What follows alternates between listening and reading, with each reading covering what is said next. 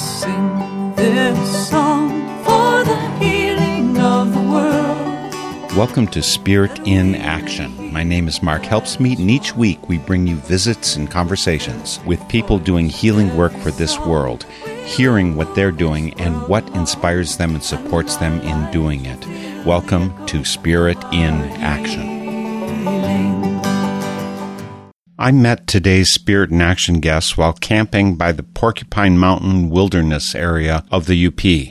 That UP is the Upper Peninsula of Michigan, for those of you from elsewhere around the country. It took but a few minutes of visiting with them to realize that these were two very special people. I soon found out that Birch Kemp and Kinga Uz Kemp are the founders and vital human force behind the Arboretum Detroit. I was immediately intrigued, eager to know more about their project, and at the same time to share some of the light emerging from these luminous workers for world healing. Thanks to Andrew Jansen for production assistance, and remember to listen to the full, uncut version of this interview on northernspiritradio.org. Right now, Birch Kemp and Kinga Uz Kemp of Arboretum Detroit join us via Zoom from Detroit, Michigan. Birch, it's great to see you again. Welcome to Spirit in Action. Thank you, Mark. You too. Great to be here. I still picture you in the maple forest of Presque Isle. It was wonderful meeting both you and Kinga there. Kinga, it's great to see you as well. Very good to see you too, Mark. Have you been other places since we were up by the Porkies? We're talking about Upper Michigan, the UP, as we call it here in Wisconsin. Do you call it UP as equally in the main part of Michigan? Yep. It's always the UP. Yeah. So to answer that question, we took our time getting home, went up in the Keweenaw and Copper Harbor and just continued to sleep on the beach. And we got to see the Aurora Borealis and actually the spirit bear that is up there right now. I don't know if you heard about the spirit bear that's in there. No, I didn't. Where? In the Keweenaw. They're saying Western Upper Peninsula, but I happen to know exactly where that bear is from a very brief sighting. But yeah, that's the first time in Michigan's history, maybe. And the last one outside of the Pacific Northwest was in Wisconsin, I think in like the early 90s. Really? So I have a friend, Jim Backus. He and his wife are local. They're friends of myself and my wife. But he's a nature photographer. And so he's done a number of trips up to British Columbia, to the region where the spirit bears live. And so he's got just beautiful photography of them. And if he doesn't know about this, I have to call him up as soon as we get off of this interview, and I've got to let him know. I've interviewed him also for Spirit in Action because of his deep connection to that land. Yeah, there's a couple articles. Somebody had a photograph with a trail cam and wouldn't disclose the exact location, but there are pictures out there, and there's an article on MLive, which is a Michigan publication, so you can check that out. That's incredible. And right now I'm reading a book, getting ready for a future interview with someone it's a book called The Rescue Effect, but the first 30 pages are all about recovering tigers in India, so Bengal tigers, about how you have to protect them from poaching and how they multiply and all of that kind of thing. So my life gets rich with animals. And just 2 weeks ago, I met a skunk for the first time, let's say, sniffing acquaintances. Not a pleasant experience, really, for myself. I had to do a lot of cleaning, and there's still things on our clothesline that are losing their skunk smell. Wow. Is it becoming enjoyable as it's more faint, or is it kind of like the smell? So I wonder, I've never been up close and personal, though. But let's get talking about Arboretum Detroit, or Arb Detroit, as your website goes. You're city dwellers, and most people, I'm pretty sure, have an idea of Detroit as the heavy duty. I mean, it's Motor City, and motors and cars, they don't go together so well, I would think, in most people's imaginations. But in your minds, what's Detroit really like? Well, it's definitely post-industrial. We still have the freeways to accommodate all the cars that were once here, right? We had a population of 2 million, and now we're struggling to count 700,000. So that means half or more of the houses are gone, which is probably, to give a picture for people who haven't been here, is a lot of space. Most of us don't have neighbors immediately next door where houses were. There's just vacancy, lots all over the place. Some areas like our neighborhood, there's just fields and fields. People drive through and wonder what happened here, So there was a mass exodus in the late 60s that we call the White Flight. You know, it was after the 67 rebellion. Lots of white folks decided to leave the city and just left their property, right? Their property became worthless or not worth worrying about. So they left, and those houses just kind of sat and decayed. And as the city had resources, they would bulldoze the houses. And now there's a lot of space. And that's really what Detroit has going on currently, is open space, kind of like the model for shrinking cities. What do we do with shrinking cities, you know? How long have you been there, Kinga? I moved here 25 years ago when I was 18 years old. So 25, 26 years ago. And what drew you there? This is interesting to me. I mean, the current day, the whole difference between what it was in the 1960s and what it is now. I understand, for instance, there's a pretty vibrant music and art scene there. Yeah. See, I knew nothing about Detroit when I moved here. I moved here because Birch was here. That's a love story. Well, let's hear the love story. Okay. So I give you the brief version because there's a very long version too we could go into. But basically, when I was 17 years old, I was still in high school and I came to Saline, Michigan, which is not far from Ann Arbor, about maybe 45 minutes from Detroit, to attend a summer camp for international students. And Birch was a counselor there. So that's how we met. We spent 4 weeks together in the camp on a very structured environment in a very beautifully, educationally engaging, awesome place. And then when we went home, we started to write letters to each other. So we wrote letters for a year while I was finishing up my last year in high school. And then Birch came to visit me in Hungary. We traveled around a little bit, spent some time together. And then end of that summer, I came to Detroit to go to Wayne State University for a year.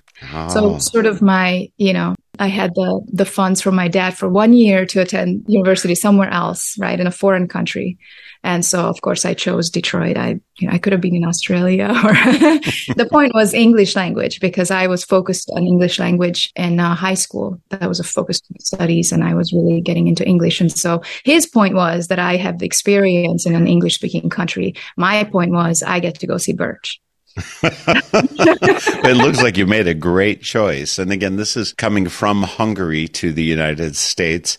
The camp that the two of you were at, you, Birch, as a counselor, what was the subject matter of the camp? Well, actually, it's called High Scope Institute for Ideas was the camp. It was really like there's a whole philosophy of education, but I wanted to say that that's the place where I know you're into folk dance. Folk dance was a huge part of the camp, and it was started by Dave and Phyllis Weichert, who are kind of, I'd be surprised that you don't know them, but they ran the camp there, but they also ran folk dance retreats. Yeah. So they converted a big barn, put a nice hardwood floor in there, and it was a beautiful place. So that was kind of like a focus of the camp, was the folk dance. One of the focuses that I think, if you think about the philosophy, basically you can sum it up by let's learn from each other, not from one teacher. So the big difference was, I'm not teaching you how to do woodworking. We're going to sit around and everybody's going to share what they know about woodworking, and together we'll figure out something we want to make together. And especially in a setting where you have people from all over the world, this was a very helpful approach, because it just set you up to have a very open mind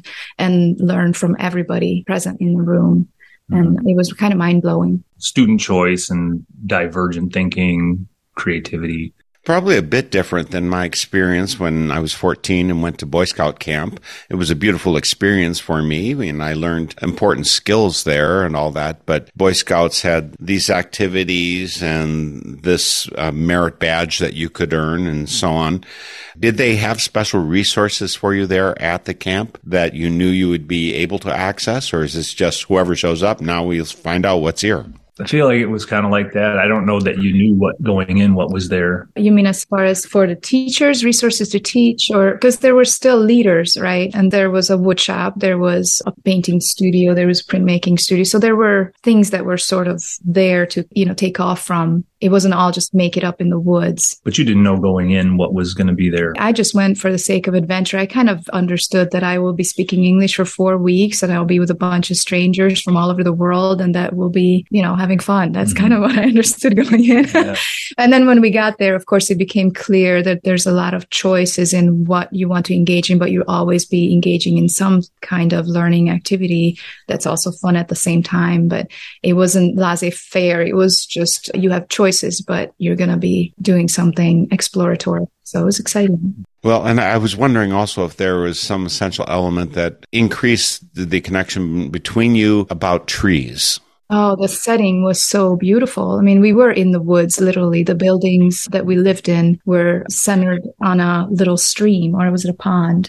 Both. We were surrounded by woods. So, and we did a lot of things outside as much as we could. We were outside. So it was really just beautiful. The whole idea of getting an arboretum for Detroit, which, is central to the work that you've been doing and which is bearing fruit. I'm wondering when your connection to trees, the natural world, Kinga, I know you have something of a fungus mushroom expertise. Birch pointed me in your direction when I was asking about some of the mushrooms. Where did that come for each of you? For me, I've just always been drawn to the fringes of the city and the urban, suburban world. Like, where's the wilds, right? Like, I was always drawn to the edges of the train tracks or the bushes that everybody ignored. I felt drawn to those natural spaces where things were allowed to grow wild. And once I realized that I could help steward that, it was like a huge revelation, maybe at age 17 when I planted my first tree and was like thinking, wow, we could have a tree over here, a tree over here. It was really exciting to me to think I could move trees around and like have more trees in the yard. And now my mom's yard is completely forested. So for me, it was probably around that age, just climbing trees. I didn't climb trees as a kid, but I climbed trees when I was a teenager and really felt much more connected to trees than to people. So that would be for me around that age. And then it just kind of snowballed every year. I planted more and more trees. And now I'm, at my limit. So I'm helping other people plant trees. That's the idea is I can't plant as many trees as I want to, but I can help people plant more trees. Maybe you want to be the equivalent of Wangari Maathai? Oh, she's definitely a hero of mine. Yeah. I think we're both too late to do as much as she did. But no, she's a huge inspiration, and she's the subject of a mural in our tree nursery. Actually, yeah, we visited Kenya because of her. Wow, wonderful. And what about you, Kinga? Where did you find your connection to plants, trees, the outside life? I have no idea what your life in Hungary was like. Did you come with those seeds in you, or were they something that was nurtured here?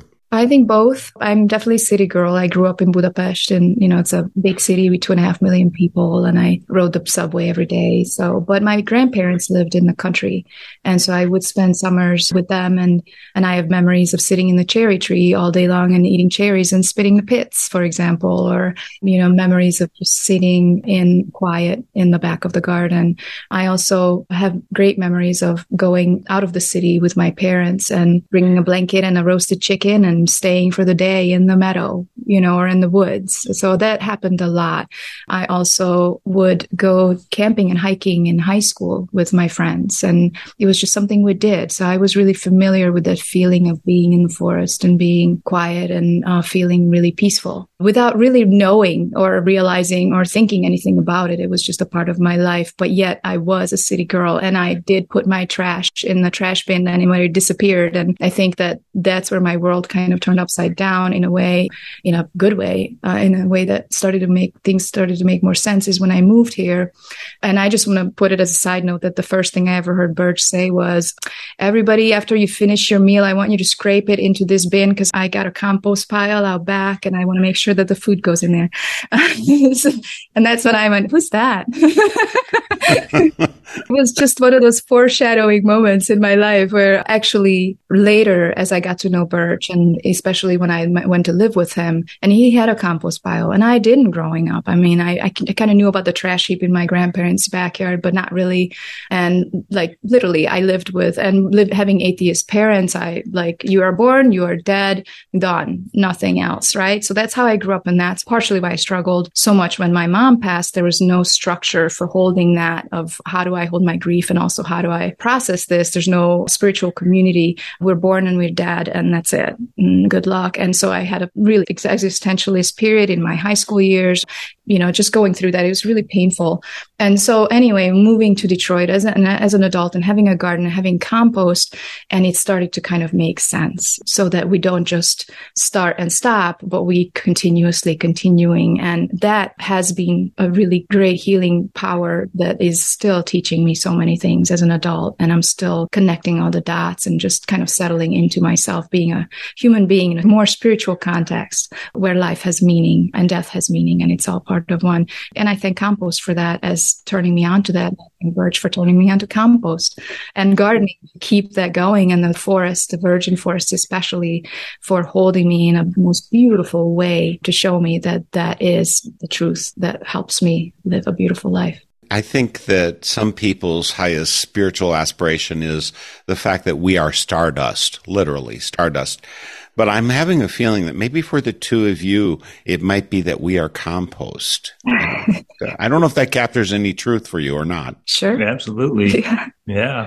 Hopefully, I mean, in an ideal world, we're compost. I mean, in the Western world, unfortunately, we're, sealing ourselves away in Tupperware after poisoning our bodies completely, which takes us out of that cycle. And, it's really a kind of a psychosis. It's like, I think we're living under this. It kind of influences how people think about life and death, because it seems like some kind of a dead end. And it's unfortunate that that's kind of the paradigm for a lot of people in the Western world.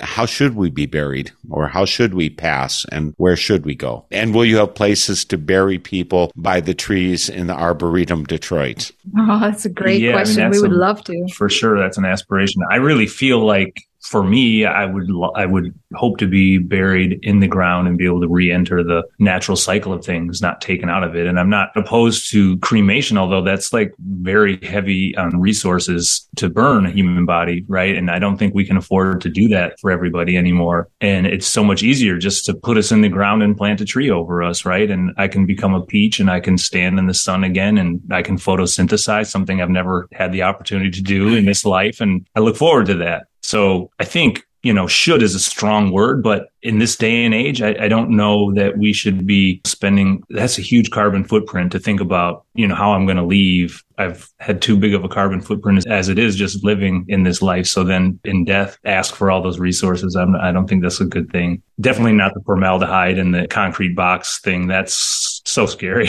That feels pretty, constricting to me as well. And I hope also to be laid in the ground, things growing out of, I want to fully re-enter, of course. And I don't want to tell anybody else how to do what they want to do, but I think that resources are becoming easier to access, I think, for all of us, and how to do that. I think a lot of us probably don't even know that there's an alternative. And it's not like people say, oh yeah, I want to be pumped with formaldehyde. It's just that we don't think about it because that's just how it's done.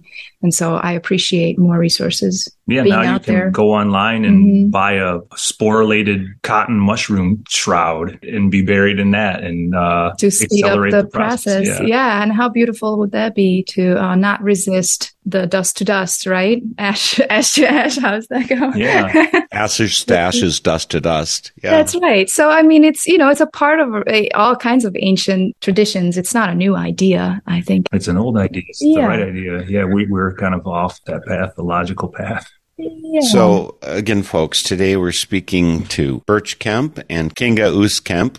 They are the forces behind Arboretum Detroit. Birch is the executive director, and Kinga is administrator for the nonprofit organization located in Detroit. And we're going to get into the details of them, but I'm setting this up because partly I want to find the ideas that drive, motivate, and sustain someone in this kind of work. I'm pretty sure that neither one of you is getting rich in this endeavor, at least not rich in money, which is how far too many people measure progress. And I have a feeling that there's other riches that you are experiencing, giving, and passing on. So a little bit more. Kinga, since you come from Hungary, this is interesting to me in the differences in philosophy. Part of the thing that is true of the old world is that there's many generations of history that we know about what happened in Hungary and the rest of Europe and Asia and that area. Do you come to Arboretum Detroit to the idea, with experience with more Arboretum type facilities, type locations, type work, type thought, people being more attentive to their footprint than we have in the U.S. U.S. is such a wide open space from the European invasion that there was seen as big empty spaces. We could just put as much garbage on the landscape as we wanted. How is that different for you growing up in Hungary? Well, certainly space and resources were thought of more, I don't know, maybe say efficiently. I mean, you know, when you're used to a certain parameter, then that parameter feels natural. So like the first time I realized that everybody has a car, well, which is not true. That's not actually true, but that's a standard people want to achieve, that everybody has a car in the US. But you kind of have to, unless the public transportation is really good, because the distances are so great, for example. So that was kind of mind blowing to me. Let me give you a really good example, a fun example. So you play Monopoly in the United States, right? Right. Right. It's a pretty standard. Which you should know is a game that was pirated from the original inventor was the Landlord game, and the woman who invented it was Quaker to teach the evils of Monopoly. Oh, interesting. And then it got capitalized. Anyway, yes, we play Monopoly in the country. So I don't know that the two games would be related in the sense that one is inspired by the other at all. But there was a game in Hungary that I played as a kid, and it was called, how would you translate that? Let's say Smart Economy, I think is what it was called. Hungarian, you got to tell us. It's called Gazdálkodj okosan. So, and the point of the game was to go around the board, and the whole end goal is to furnish an apartment. So, right? Really? So buy your own apartment and be able to furnish it and pay all your bills. How do you learn these skills for defined parameters where you live? Yes. Yeah. And I've always been drawn to it as a kid even, and I don't know where that comes from, but Swedish design, for example, interior design is all about, well, at least that's what I gathered at that time about it from the magazines that I would read in the libraries, is that, how do we take advantage of the most space that we have? How do we create pleasing designs with limited resources, or not necessarily in a monetary way, but space and materials and that sort of thing. And I think that appeals to me. I feel like it's smart, and maybe that comes from growing up in Europe where space was more limited. I don't know, but that's a trait that I have. Yeah, that's really helpful to know that, Kinga. Again, Arboretum Detroit, the website is arbdetroit.org is the website where you want to go. We go to arbdetroit.org instead of Arboretum because the spelling and people's familiarity or lack of with the term Arboretum, we hear so many different, pronunciations, Arboretum and Arboretorium. And so we're thinking if people are saying that, they're not going to spell it correctly. So we just go Arb Detroit. And folks, we are speaking today with Birch Kemp, Executive Director of Arboretum Detroit, and Kinga Oos-Kemp, who is the administrator for the organization located right there in Detroit, Michigan. This is Northern Spirit Radio, the program Spirit in Action. Our website is northernspiritradio.org, just as arbdetroit.org. We're organic instead of commercial, org instead of com. And on our site, you'll find links to Arboretum Detroit and to all of our guests of the past 17 years. We've been doing these programs, many hundreds of people who are doing world healing work. In the second half of our program, we'll get into some of those details. In the meantime, remember to come to our site, follow the links, post comments on this program, and if you feel like it, support us with a donation. We're getting our income to carry on this work by what you donate to us. It's not from corporations, because whenever you take money from a corporation, there's always strings attached, and there's motives that they have for what they want to do. And sometimes they're good motives and sometimes they're bad, but we prefer to depend upon our listeners for our support. So please support us that way and support the 45 stations or so who carry Northern Spirit Radio programming across the country. So please do help them out, because they depend upon your hands and your wallet to carry on their very inexpensive but very valuable work. And again, we're speaking to Birch and Kinga. They're right there in Detroit, whereas I'm over in Wisconsin. Two states that have a fair amount of overlap, particularly because of the Upper Peninsula, and also northern Michigan has some really beautiful, incredible areas in it as well. It's not all the vision of Motor City that we used to have, which has so dramatically changed. And Arboretum Detroit is both an actuality and an idea that's in birthing. Could you tell me me where you are along in your vision of Arboretum Detroit. We're into our 5th year, formally as Arboretum Detroit. We've been planting trees a lot longer than that, but formally. We are at 24 lots. We started out with 3. That was Treetroit 1. That was our first little park. So it seems about every season we do 4 more. There's a sort of a limit on how many lots we can acquire per year without going before city council, which is 9. So we've been doing 9 a year. So that's been our trajectory. We may next year go before city council and do a bigger project. But so each of these lots is, like a 30 by 100 or 150. They're city lots that once had a house and then, have been vacant and mostly mowed a couple times a year by the city, sometimes not mowed, which is interesting because then forests will develop if it's not mowed. Those are some really interesting spaces. So it's hard to know where we are in our trajectory because we don't know exactly where we're going. I'd like to at least do 100, but last night I was thinking about 1,000. I thought that'd be nice. And there's definitely space for that here. And we've put about 350 trees out into the neighborhood just through neighborhood planting. We offer trees from our nursery for neighbors, but also we planted about 500 trees into the arboretum. And what is an arboretum per se? I mean, obviously it's got tree in the name, but I live in the woods and there's trees all around. What we have here, is this an arboretum? What makes an arboretum versus just happen to have trees? That's a good question, right? It seems so deliberate, an arboretum. I think an arboretum is specific to an urban area where we don't have the kind of natural growth that you're talking about, a forest. These are all deliberately planted trees for the most part, whereas the trees around you have all planted themselves, I would think. Maybe there's a few exceptions.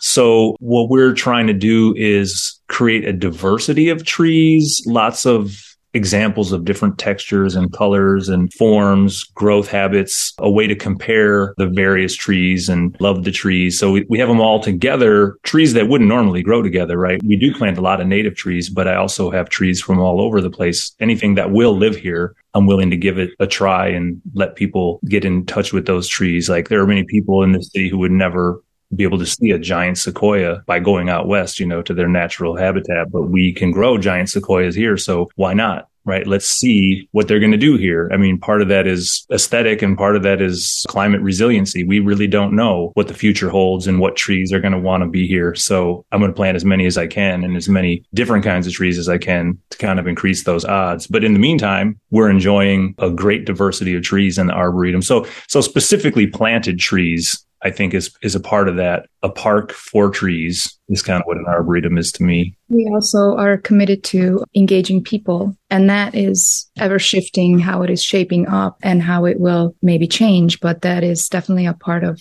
our mission, at least, is to help people learn about trees and their importance. And so that happens not just through learning facts, but also through having access to a space where they can experience the trees. And especially in the city, some people tend to have a resistance to having trees around their house because then it can become a liability. A tree can fall on your house, etc. Right? Or you might think you have to sweep up the leaves and it's extra work. So we encounter that actually in the city quite a bit.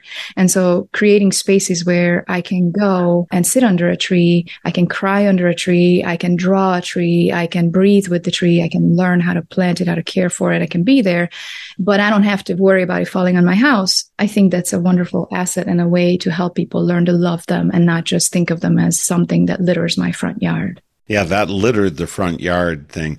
I think one of the worst things that we've done for our civilization in this country is the idea of the lawn. And not that I don't object at all to having open places where you play, do various activities. That I'm not opposed to that in the slightest. But the idea that what I need is this picture postcard grass that is 1.5 inches tall and all of that is just done so much damage to the variety of plants that grow in our country, how we add to the atmosphere and control the well-being locally. It's just so antithetical to the goodness of our own lives. It takes a lot of energy to keep everything mowed, but doesn't take anything to let it all grow. So let it all grow. I was just thinking today, actually, my rising thoughts were, if you think sidewalks are more important than trees, maybe you're living on the wrong planet. Maybe you know this other planet that we can go to, Plan B, right? Yeah, it's the one we're trying to create here. I mean, it's just questioning.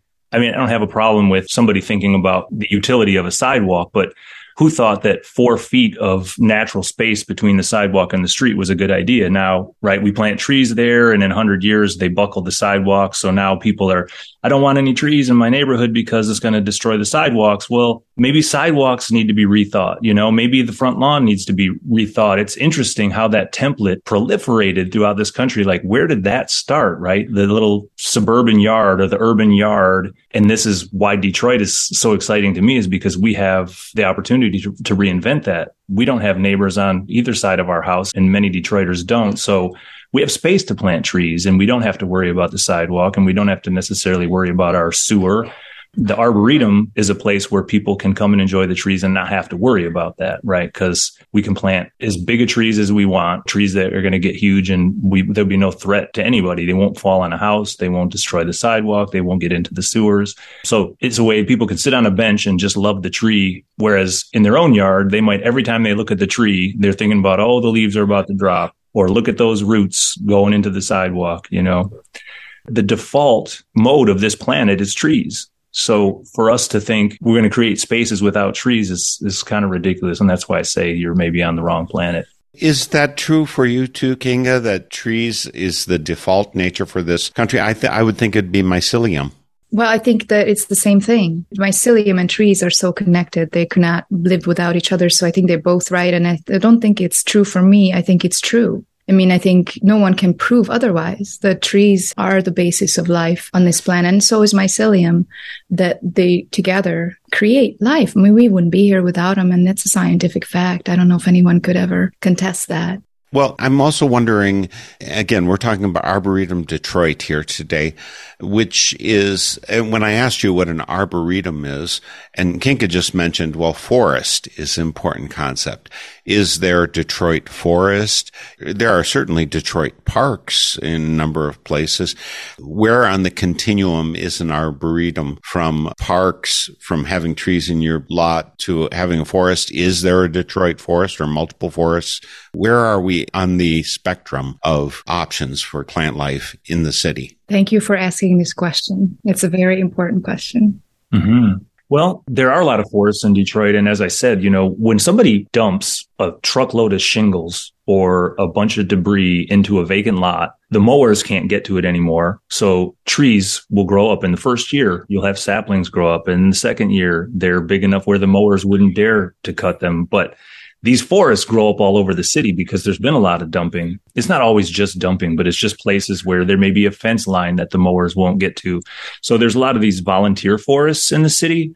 The work that we started with the Arboretum was deliberately planting trees on vacant lots. And we're sort of moving to looking for some of these forests to steward. In our current project, the Circle Forest Project, which is 12 lots, a third of it is already forested. So I think we're way ahead of the game. If we can steward 40-year-old forests versus planting saplings, we're getting a lot more for our work, in terms of oxygen, shade, carbon sequestration, and places for people to really engage with the forest, not just the trees as specimens. So in the future, I think we'll be moving more towards finding the lots that have the trees and saving those trees and working with the trees that are there. Do you want to add something to that? Yeah, that we are very excited about this project, the Circle Forest Project, which is actually a native habitat restoration project. And we got a grant from the National Fish and Wildlife Foundation. That's right. Yeah. To carry out this vision for this space. Because of that, because we were able to look at what was there, because there was something there other than just grass. All the other projects started out with a field of crabgrass and some invasives. And so here it's really moving us in an awesome way too. So there's inspiration to be found there. We'll look at who these specimens are that just came and said, all right, we'll live here. This is clay, and some of the soil is really not friendly, but yet they're here and they're making life. And so it's helping us look at what's native, what's not native, what is the worth of each. How do they relate to each other? Who am I to judge? Who am I to judge? Right. And noticing the tendency that we call, well, I don't know that we, but I tend to think of it as the white colonial approach of let's go in and tear it all out and start again, which actually it does happen a lot, in a lot of different contexts and without really us being aware of it. And so going in and starting by looking at what there is and listening and watching. So before we even make a move, let's see who's here. And then we see the invasive trees, for example, these big trees that we thought, okay, we're just going to cut the invasive trees out and then leave the native trees and plant some more native trees.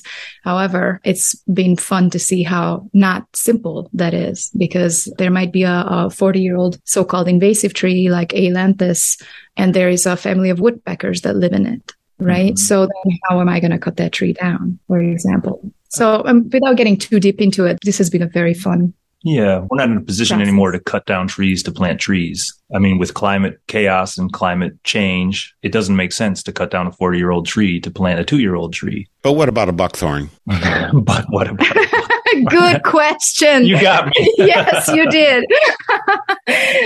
There's always exceptions. I'm talking about, a mature tree. Buckthorn we do have here, and they're scrubby. They create scrubby brush environments where trees wouldn't be allowed to grow. So I'm kind of drawing a line between a tree, a mature tree, a buckthorn. Even though it could be mature, it's still going to be scrubby. It is super invasive. So yeah, there's considerations, right? What's this environment? What if it was only buckthorn and buckthorn offered shade? And here's a good example of how we're trying to navigate these decisions, right? So English ivy is pretty invasive, and that was covering the entire little forest floor when we started out, and it was crawling up the tree trunks as well. And so we just decided that there's no way we can get rid of it. I mean, we can't, even if we wanted to, aside from digging it all up or poisoning it all or setting fire to the whole thing. And so we said, let's just pull it back. Let's pull it back and plant natives, and let's keep pulling it back and let's pushing it back. So in a way, thinking about it not as tear it all down and let's start again, or let's get rid of all the buckthorn or all the Ailanthus, but let's push it back to the point where it's no longer taking over, and let's introduce biodiversity as to the best of our ability. So it's more about, yes, let's plant the 2-year-old tree and let's plant it near the 40-year-old invasive, so that by the time the 2-year-old tree gets big, maybe that invasive tree will come down eventually, but we're not introducing bare ground anywhere. Does that make sense? Yeah, I'm really interested on your philosophy of the native species versus the invasive or the imported. Not everything that's imported is invasive in the same way, of course.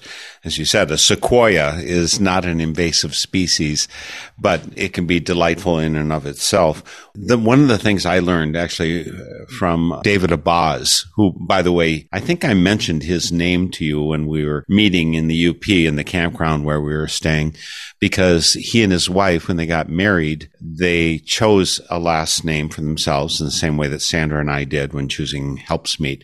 The name they chose is Abaz, which is an indigenous dialect word for trees. So they named themselves trees. And they live in Finland, Minnesota, which is very far north.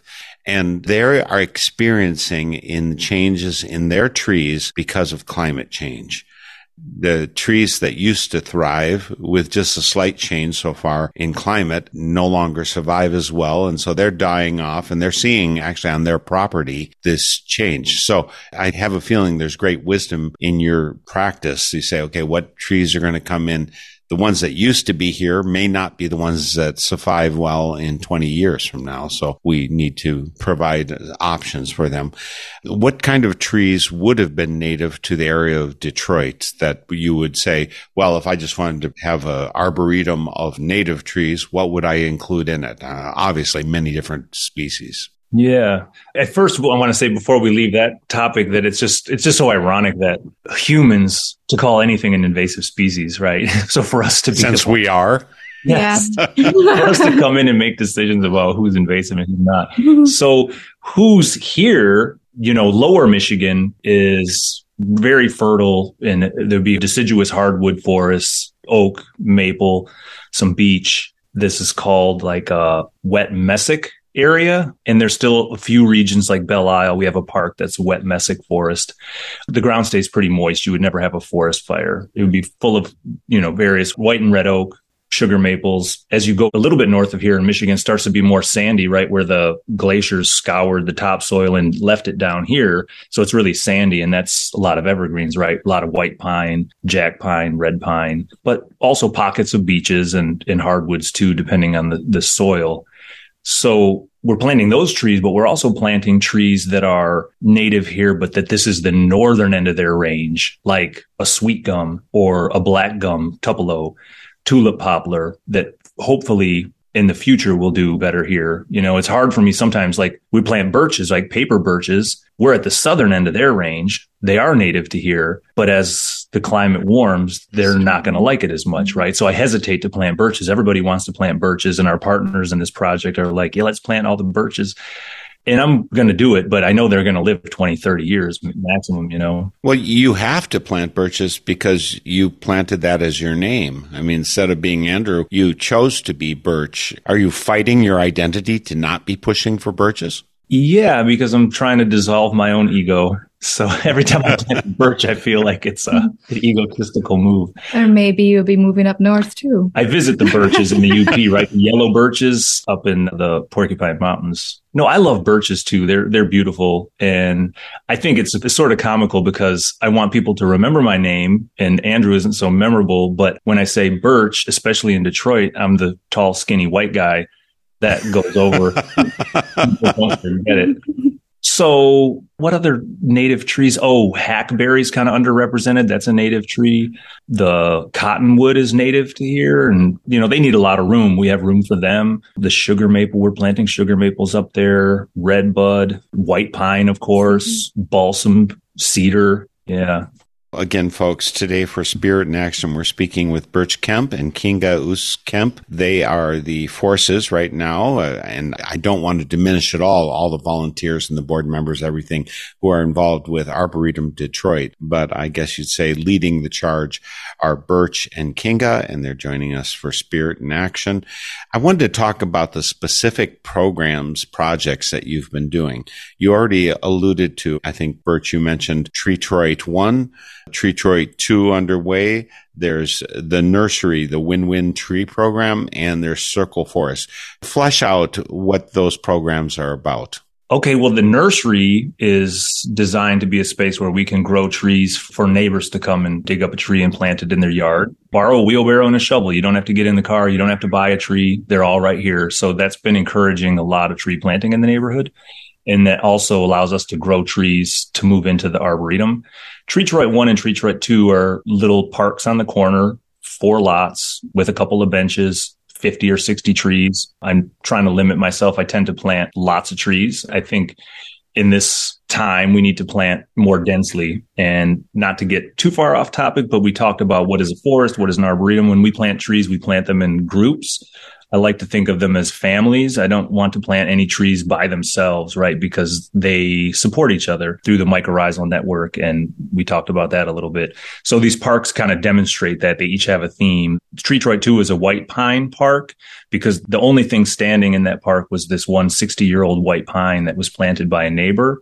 So our first thought was, let's give her some children, let's create a family. So we planted 7 or 8 white pines around her and went from there. Treetroit 1, we built a little hill, and we decided, because the only trees that were on that spot were these 3 spruces, blue spruces that are mature. And we thought, let's plant in trios. So we planted 3 red maples, 3 ginkgos, 3 river birches, 3 paper birches, 3 this, 3 that. So that got to be this like trios. There's the Circle Forest, which is as big as a football field and is the Native Restoration Project that already has a forest. And well, that's like, going back to your question about what is a park, what is an arboretum, it is like a park. We don't have playground equipment, but it's a park where there's a large fire pit and we gather to make music. We gather to watch birds. There's a forest critter path that goes through the forest. That's some of the trees that we did cut down, we sliced in half so that there's a flat surface, and we use the stumps to create an elevated path for the kids to enter the forest without walking on the ground. So it's a really neat kind of undulating, swooping path that goes all through that forest. So in that sense, it is like a playground, but there's nothing plastic. There's nothing that's not natural there, because any wood that we did cut down, we kept on site to be nurse logs and to, further the forest. I'm probably getting a little bit astray from the original question. No, I think you're doing good. Yeah, because you're describing what Circle Forest is, and it's And Circle Forest has taken us into programming, which at first we're just like, plant trees, create beauty, sit on a bench, come on. And now we're like leading bird walks and doing fungus workshops, and we're doing the Circle Forest Jam every couple of months. And what other programming? We had poetry. We were engaging with a summer camp that is not too far from us, whose leaders were interested in doing something in Circle Forest with the children. And so we partnered with a third organization who provided the access to poets and songwriters who came and did a workshop with the children in the Little Forest setting. It's one thing to kind of describe it, but it's another thing to sit in there and be there and watch it happen. And it kind of clicks. Like I sat there, I was there to take pictures and participate. Everybody who left there that day was pumped, just feeling so good. And everybody kept saying, this was so great. And I want to do this again. And it's just that all those things coming together of being under the trees in the dappled sunlight, engaging in something such as singing a song or writing poetry or just talking to each other. And you walk away like a fresh new person. It's beautiful. Well, we have a symbiotic relationship with the plants of this planet. Some people think that maybe we are the highest form of creation here, but in fact, maybe we're just here to provide carbon dioxide for the trees. We have an egocentric point of view, but it's not necessarily the right one. It may be just what we see from the place where we happen to be sitting. So you have all of these different events. If people go to arbdetroit.org, they'll find just recently you've had the Other Earth Day, tree planting. Yeah, so why have one Earth Day? That's a ridiculous concept. I love Earth Day and I celebrate it to the fullest. But every time I say, what are we doing here, right? One day. So we're going to start Other Earth Day. It's going to be the Fall Earth Day. And then we'll go with quarterly Earth Days, and then we'll go with monthly Earth Days, and then we'll go with weekly Earth Days. And then pretty soon we'll have everybody understanding that every day is Earth Day. Absolutely. Yeah. And you've got your Win-Win Tree Work Day. I'm actually not quite sure what a nursery is for trees. How do you nurse them? Are they indoors, outdoors? What do you do as a nursery for trees? Great question. Well, lots of folks have trees that come up in their yard underneath their ginkgo or their oak and their tiny saplings, and they don't want to kill them. So they dig them up and they donate them. I also will purchase saplings, bare root saplings from a bigger nursery. Maybe they're 12, 24 inches tall, plug them in rows, where we give them this, the best care that they can for the first couple of years. And then after a couple of years, we'll dig them out and move them. So it's just a place to really give them really close attention and make them available for other people. I also saw on your site, again, arbdetroit.org, morning bird walk, the kids program. You had the owl prowl. I don't know which kinds of owls you have there. We have a lot of barred owls here where I happen to live, and a lot of other kinds of things. And we do have lots of woodpeckers, including pileated and everything else that we see regularly right outside this window, and who are regularly tapping on, trying to eat our wood house. I would prefer they eat trees, but whatever. I understand they've got their own leanings. So you've got all of these different programs going on. I know that both of you practiced as Buddhists. Do you also have meditations in your Arboretum areas, your Treetroit 1 and 2? It seems to me it would be a perfect place. Not only Druids, but I think the Buddhists should be sitting. So we would have meditations in the Arboretums if we didn't have a temple specifically for meditation already in the neighborhood. It's right across the street from Treetroit 1, and most people don't distinguish between the two. There's a street there, but they just think it's all part of the same project. So they look very similar. There's no building on the temple grounds. We sit outside. We sit there once a week, every Sunday, starting o'clock? 10 o'clock. This is a project that we are involved with because we attend and we support and we're on the board, but it is actually led by a friend, Sarah Adaye. The name is Field Temple, and it does have a website, fieldtemple.org. And Sarah is the teacher, the Dharma teacher who holds the meetings, the practices. I know what Mark's thinking. I can interview Sarah. Yeah, she'd be a great one to interview. It's really cool to see what's happened when we just started sitting out there, and now 14, 15 people will sit every Sunday. It started out with just a couple of us freezing our butts off out there in January, and people driving by going, what? Snow building up on our heads. But it's really been awesome to not have a physical structure, to just sit out in the field. So, yeah.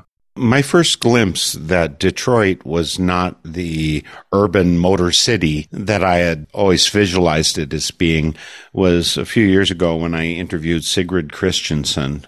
She's a musician there in Detroit, and her 2019 release was called Little Vixen. And that title track of that album was specifically because of the foxes she saw living right near her property. And I had never thought of foxes growing in Detroit. It definitely opened up my mind that this is not just Motor City as I had thought before. So how much have you been bringing music into your programming and into the energy for Arboretum Detroit? We have had a family music workshop. A wonderful artist in Detroit, Audra Kubat, songwriter, has a gift of leading workshops with people and crafting songs on the spot from the inspiration of the participants and collaborating with the participants. So we did that a couple times, once for families with children and once specifically with the summer camp that I mentioned earlier. We also have a more informal gathering that's about every month or so. We actually just had the last one not too long ago for the season, where we make a fire and we bring drums or sticks or guitars, whatever, bring an instrument. We call it Circle Forest Jam. And it literally is connecting with the energy of the forest with the instruments and our voices. And again, is there a point in which you're going to put up a sign that says Arboretum Detroit? Is this the Arboretum, or is that not an endpoint? Or Arboretums Detroit? I'm not sure. When you'll have achieved the thing maybe where the city council says, yes, we bless this, and now you can go more than 9 lots per year or whatever.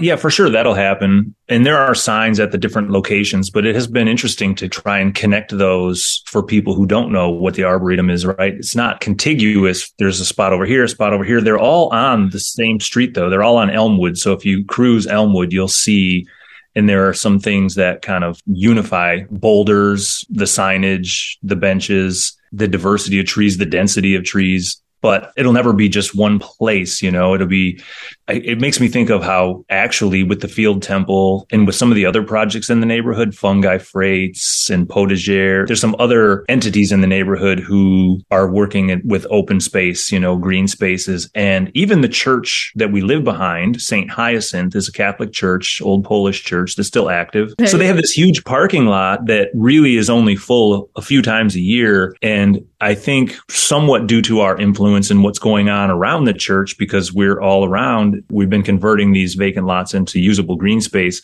They are talking about depaving half of their parking lot and creating a bioswale and planting some trees. So they're connecting. So, formally, what is the Arboretum isn't as important as you enter this magical green space. I mean, it's pretty clear when people come through the neighborhood, it looks different, right? Like, oh, that's not quite a park, but it does have a path that invites me in. There's a boulder to sit on.